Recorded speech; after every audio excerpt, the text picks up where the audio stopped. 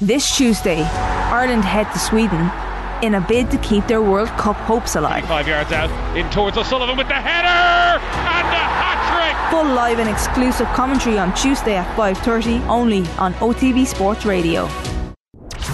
OTB AM. With Gillette. Get into your flow with the new Gillette Labs Razor with exfoliating bar. Bord Gáis Energy Ambassador Gearóid Hegarty was at the launch of Bord Gáis Energy's The Gift of the Gab at Croke Park in Dublin yesterday. The Gift of the Gab is a first-of-its-kind talent show that will search Ireland to find the best amateur pundits and give them a platform to showcase their talents. People of all ages from all parts of the country are encouraged to take part. If you would like to find out more, or you know someone who is hurling mad and has the gift of the gab, contact BGE at giftofthegab.ie. 2022 marks the 6th year of Bord Gáis Energy sponsorship of the GA Hurling All-Ireland Senior Championships, and I'm delighted to say Gearóid Hegarty is with us this morning. Gearóid, good morning to you. How are you? I'm good. Thanks for having me on, lads. This is a talent show. Is that something that you guys get sucked into as fundraisers ever, like Dancing on Ice, Dancing with the Stars, Stars in Their Eyes type thing? Are there any hidden talents among your teammates? I'd say if behind the curtain now, inside the dressing room and stuff, if there was a fly on the wall documentary, you'd see things that you wouldn't believe. But I know. Look, the gift of the gab this year is a really interesting concept. You know, I thought the Gaga box last year was very. It was just, you know, it's a bit of fun, and it's really nice to watch. I love watching back the episodes, and it was interesting that the stars of the show were actually from Limerick, the two of me. So. Look, I know plenty of hurlers on the ditch down here that think they know it all in terms of GA punditry, so it'll be interesting to see where the top pundits come from this year, you know. So be a bit of fun anyway, and look forward to seeing what happens over the next few weeks. Are you telling us that there are some like secret rappers, secret singers? Who's the best crooner in the Limerick team at the moment? Oh God, I'd say honestly, no. Pat Ryan, when he decides to hang up the boots, I'd say there's a job out there in comedy for him or something along those lines. I don't know what you could say about him, but he's an entertainer. That's all I'd say. I'm always interested, right? Because we've been listening to Paddy Andrews on the podcast now for the last couple of years, talking about the Dubs and how they kept the show on the road, and just how self-motivated as a group they were. And likewise with Tommy Walsh over the last couple of years, we've kind of got to know what the inside of that dressing room was like a little bit. For you guys, you know, I'm reading you in the papers today, and you're talking about the unload criticism didn't kind of breach your inner sanctum in any way, in any meaningful way. And I'm always interested in that, because everywhere you go, people will be telling you what people have said about you. But likewise, you'll be like, look, it makes no difference. Tommy Walsh and Paddy Andrews would say exactly the same thing, that nothing actually mattered. Nothing seemed to penetrate. How do you do that? How do you get to a point where something happens in the Sunday game, friends WhatsApp it to you, and it doesn't matter? How do you actually get to the point where stuff like this, you are impenetrable or impervious to it? I suppose it is a good question, but I suppose when we're together, like when we go to training, like we it's funny, we never actually talk about hurling, you know, outside of training. You know, when we go, anytime we go away together, whether it be, you know, holidays in the off season or going to games or anything like that, like nobody ever talks about hurling on the bus, or nobody ever talks about hurling when we're away. You know, we're a group of friends that, you know, we've been through a lot over the last number of years, and you know there's going to be criticism coming from outside the camp, but we don't really, you know, as I said, we don't really care, I suppose, or we don't really hold, you know, you don't really mind what people say outside the camp. All you want to do is you want to make sure that your teammates and the management, I suppose, are happy with your commitment and how you're training, I suppose, and that's all that does matter. Because, you know, at the end of the day, there is going to be plenty of naysayers out there, and if you were to listen to them, you know, you probably will get nowhere. So you gotta listen to those that you trust the most. And where does the motivation come from? Because the other thing that keeps getting spoken about, particularly in GA terms, and it always feels a little bit lazy to me, is hunger. The team with the most hunger is going to win, and it's not really true. It's the team with the best preparation, the best tactical outlook, the best skill on the day, the best calmness under pressure. None of this is actually like a completely intangible thing. It's like, have you put the work in, and do you have the players to deliver the plan when it comes down to the last few minutes of ultimate pressure? Generally, hunger is actually something that's going to make you make a bad decision because you're trying too hard. Yeah, well, the motivation definitely doesn't come from outside. Like, as I said, we don't listen to, whether it be good or bad praise that we get, or good praise or bad publicity. We never discuss anything that happens outside our camp. The motivation comes from within. I suppose we trust. I've often said it. We trust, that we have some serious guys over us, and we're trusting in Paul Kinnerk's training and the other selectors there in terms of they'll have us prepared as best we can. And that's all you can do. You can't worry about what other people are thinking about you. You just have to focus on your own preparation, make sure that you're prepared as best you can, and see what happens. And so where does your motivation come from? My motivation comes from, it's always been the same. It's never changed. Just getting the most out of myself. It's just trusting in myself and, asking myself, I suppose, I always kind of ask myself the question before championship, have I trained as hard as I can? Have I prepared as best I can? And if you can honestly tick those boxes and say, yes, you can, well then, you're as best prepared as you can, and whatever happens then after that happens, in terms of, I often say, it's sometimes hard to go look for advice or look for help and admit that you have weak areas in whatever area it may be, and going to whether it be the sports psychologist or going to the trainer or going to one of the management or the stats man and looking for advice or looking for ways to improve. I always feel is a very beneficial thing to do, in the lead up to championship and throughout the championship, and try just and be the best you can be, just improve on your weaknesses and keep your strengths as strong as they can be. And as I said, see what happens after that. Once you can honestly say to yourself, look in the mirror and say, I'm as best prepared as I can, well then you can't have any excuses. When you look back over the success over the last couple of years, were there pivotal moments in the season where you could pinpoint that things are going well or things are going badly and something needs to change, or is it actually not really? That's not really how life works. When you're in a moment, all you can do is take that moment and try and stretch it, make it as elastic as possible, so that if it's a good moment, that's great, and if it's a bad moment, you move past it. I guess what I'm asking is there a pattern that you can discern in retrospect in the years that were successful, and in even some of the build-up years where you were less successful? I suppose that's a fairly deep question, but there's always going to be positive moments and negative moments, even within a game. Even within our best games that we played over the last number of years. We'd always analyse every game and we'd look back on games, and you're never going to have a perfect 70 minutes or whatever. There's always going to be plenty of areas to improve on it, and that's all you can do.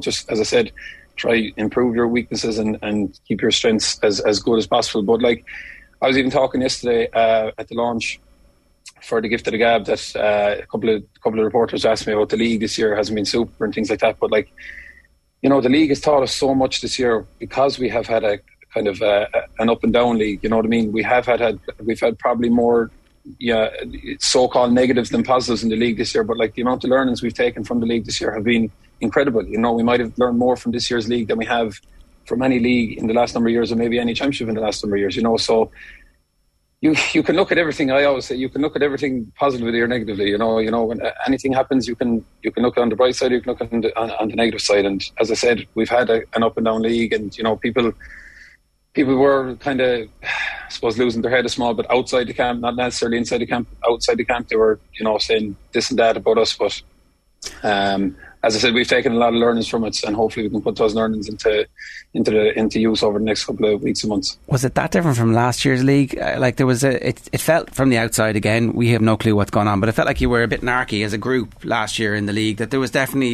a scrappy league, and all that scrapping disappeared from the championship matches. I'm not saying that I think we always classify this as intensity, but actually it was almost like you put your intensity into the hurling specifically in the championship last year. But there was a scrappiness. There was definitely you were getting caught into fights as a group last year in the league, and it felt like this year wasn't that much different.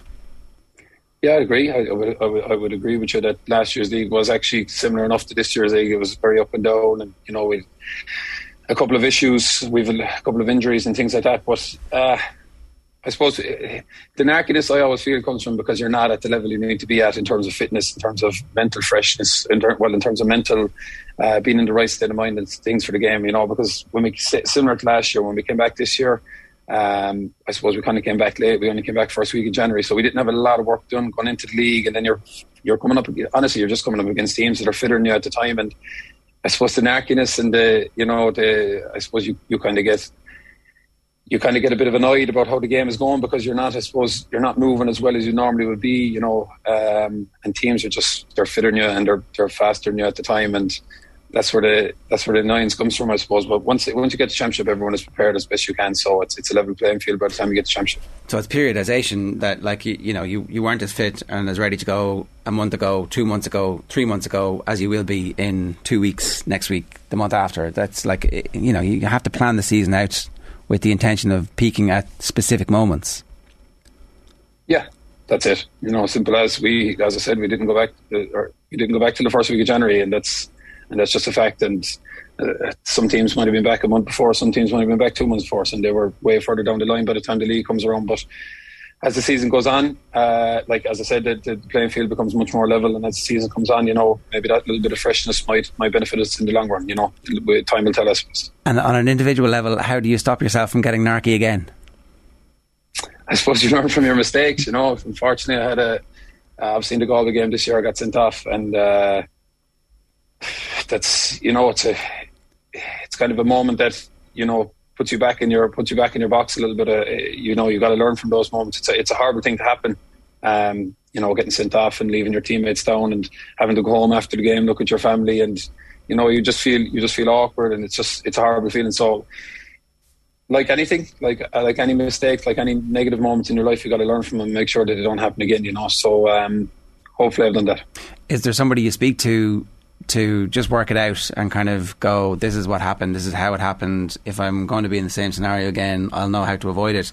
Or is that something you just have to work on yourself? Like, is there, because I often wonder, like you talked about, you didn't use the word humility, but it was definitely a humility to ask for help. It's not a very Irish male characteristic, and we definitely need to have those conversations about all sorts of aspects of life, but like, it's good to ask for help when something goes wrong. It's not actually a sign of weakness, it's a sign of strength. Yeah, I did. I sat down with Caroline, our sports psychologist, who I would have been sitting down with anyway, but I suppose we just had an extra topic to talk about when we did sit down, I suppose, a couple of weeks ago. So yeah, as I said, like, when you have top class people there to help you, to give you advice, to look after you, to help you be the best person you can be, you'd be stupid not to not to dip into those resources that you have. So yeah, like we, as everyone knows, like Caroline Hurd is one of the top sports psychologists in Ireland. We're fortunate enough to have her. So as I said, you'd be ridiculous not to be using her in those instances to, just to improve on things like, little mistakes that you make and things like that. There was one other thing that you talked about in the papers about how, again, it was a humility, I thought, where you were saying, look, we shouldn't yet be talked about in the same realm as that great Kilkenny team, because they all have 7, 8, 9 and more All-Irelands in some instances. But your team has achieved a level at the moment where people are legitimately having those conversations. And I know you're not having them as a group, but like, at some point when you do look back, there will have been an age profile of this team right now and an opportunity for this team right now to go and be spoken about forever in those terms. Is any of that a motivation? I know it was for the Dubs at one stage. They were like, actually, we're not just going to be a good team this year, we could be an all-time great team. And if everybody lives the life they're supposed to lead, if everybody stays committed, if everybody keeps doing, if the management team stay committed, is history of interest? Again, like as I said, we wouldn't discuss those things as a group, but like realistically and honestly, if you ask anyone, do they want to be a part of something special, of course they're going to say yes. Ask every single inter-county player, both hurling and football, ladies football, camogie, right now, what's their goal for the year? They're going to want to win the All-Ireland. It's as simple as that. Everybody wants to win as much as they can. So look, I leave. We don't, as I said, we don't talk about that, but we leave that discussion to other people.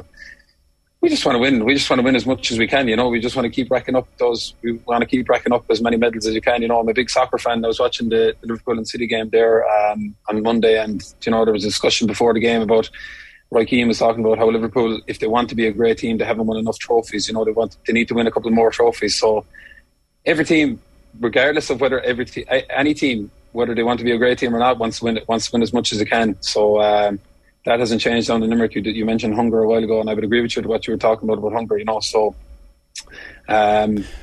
Yeah, like that's just the plain and simple answer. Of course, we want to win as much as we can, and see where that leaves us in time, and let other people talk about whatever they want to talk about. Well, I think the discussion on hunger, it does a disservice to all of the teams, whoever were beaten. Like that Mayo team in football, they're very hungry. The Waterford team that were beaten by Kilkenny in the Ireland final, they were starving. Your dad's Limerick team were absolutely starving as well after a famine, and the notion that they weren't hungry enough to get over the line, it's kind of bollocks. It doesn't come down to hunger. It doesn't come down to hunger, as you said a while ago. It comes down to, it comes down to loads of things, but I wouldn't necessarily hunger as a thing. I look at all the great teams that have won over and over and over again. Were they as hungry as somebody else? I don't know, maybe not. But, it comes down to decision making, skill, loads of things. As I said, I would agree with you in terms of hunger. I'm not necessarily sure is that the most important thing leading into a big game or leading into a year. I guess the other thing is keeping the motivation high would be the sense that you're improving, and you've talked about the desire to improve as an individual. Do you feel like you're becoming a better hurler? Because you're still potentially a good bit away from your peak in terms of the level of conditioning you have, but the experience that you have and the wisdom that you have. There's still a couple of years, I would say, before if your career goes the same way that everybody else's does, that you could be 29, 30 before you reach your absolute peak. Do you feel like you're still improving? I do, without a doubt.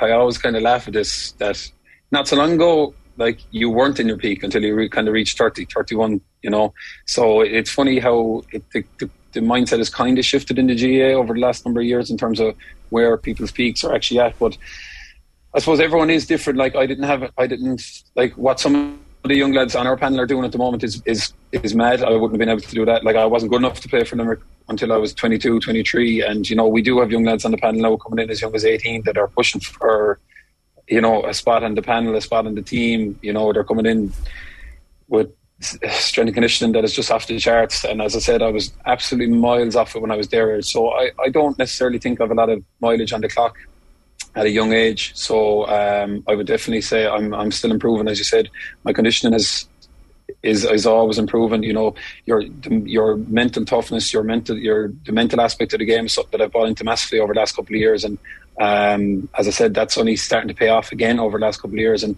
even strength and conditioning side of things, that's all gradual improvement. So I would say definitely I've never been in a better position going into championship yet.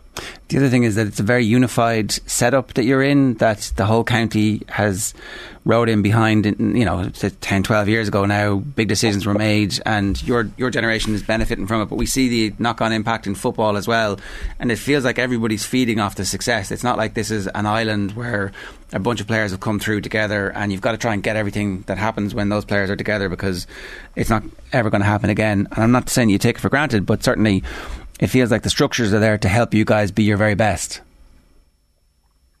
Yeah, I've said it a million times before, we are a group of players that strive to be the best we can be, and obviously we do have a lot of talent, but we're extremely lucky to have the guys over us that are over us.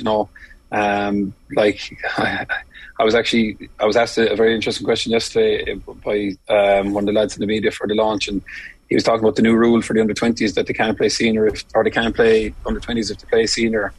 And I was talking about how when we were under-21 in 2015, John Kiley was our manager, and if Cian Lynch was on the senior panel at the time and he had played senior that year, if he wasn't able to play with us that year, we probably wouldn't have won the under-21 All-Ireland. We probably wouldn't even won the first round. We only beat Tipperary by a point or two, if I remember correctly. And Cian was obviously integral to that team at the time. And it's interesting that I'd say 75% of that team are now on our inter-county team, and a lot of them are starting. John is obviously the manager. If we are beaten by Tip in that first game, if Cian can't play, it's interesting to see where Limerick hurling is now. You know what I mean? It's kind of a crossroads. It's very, which I was just saying that the under-20 rule, I really don't agree with it, that if you're good enough to play senior when you're under 20, they're punishing you for not playing your own age group. So yeah, it's unfortunate, I suppose, for those lads, but it's just interesting that at a little moment in time, 2015, how Limerick hurling could have been changed a lot if that rule was in place at the time. You obviously have a very deep relationship with John Kiley and with Paul Kinnerk. Is it a two-way street? Are you free to go and say, look, I think we need to do this, or I feel like this is something that we're not doing as well? How much do they listen to what you guys are saying to them, and what's the feedback loop like? Oh, they listen to us a lot. Like, again, I suppose for them, why wouldn't they? You know, like they do have 35, 36 lads in front of them that are striving to be the best they can be. You know, obviously 35, 36 are the best hurlers in our county in front of them every night at training. And as I said, like, we would analyse games after we'd analyse a game at the weekend on a Tuesday night after training, and you know, you'd obviously look for areas of improvement, and we would have an open discussion as to, you know, the positives and negatives associated with that game or in the lead up to a game. You know, again, we'd have analysis sessions of whatever the team is that we're coming up against. And again, as you said, the feedback loop is quite open. We're completely trusted to give our opinion, whether that be an analysis before post game or pre game. You know, and obviously they'd listen to us and, you know, things like that. So it's our opinion is valued definitely in that kind of thing. It's definitely the most open Munster Championship that we've had in a long time, in that everybody will feel like on their day they're going to be able to cause trouble for their opponents. Do you feel that too? Is this as edgy as you might have been in the build up to a Munster Championship?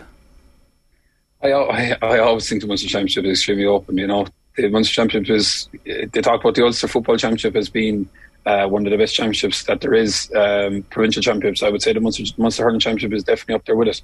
Every single team in Munster, whether it be Clare, Waterford, Tip, ourselves or Cork, are going to be thinking they're going to win the Munster this year. That is going to be the aim for every single county, and if it isn't, you know, there's no point even saying if it isn't, because it is. Every single county is going to want to win the Munster in Munster this year. So it is extremely open. It's always extremely open. Nothing has changed. And again, this year, going back to the format, the group stage format, where everybody has to play each other, you know, there's no excuses. If there's no such thing as having an off day this year, you know, everybody has to play everybody. So if you're in the fourth and fifth positions, I suppose you just weren't good enough this year, you know, and the top two will play each other in the final and see who wins, and obviously third will go out into a qualifier or whatever it is. So yeah, it's a very exciting couple of weeks coming up, without a doubt, for players and fans. Oh yeah, it's brutal, and it's great for us as neutrals. I can only imagine the excitement level of actually being involved in it. Gearóid, always great to talk to you. Thanks a million.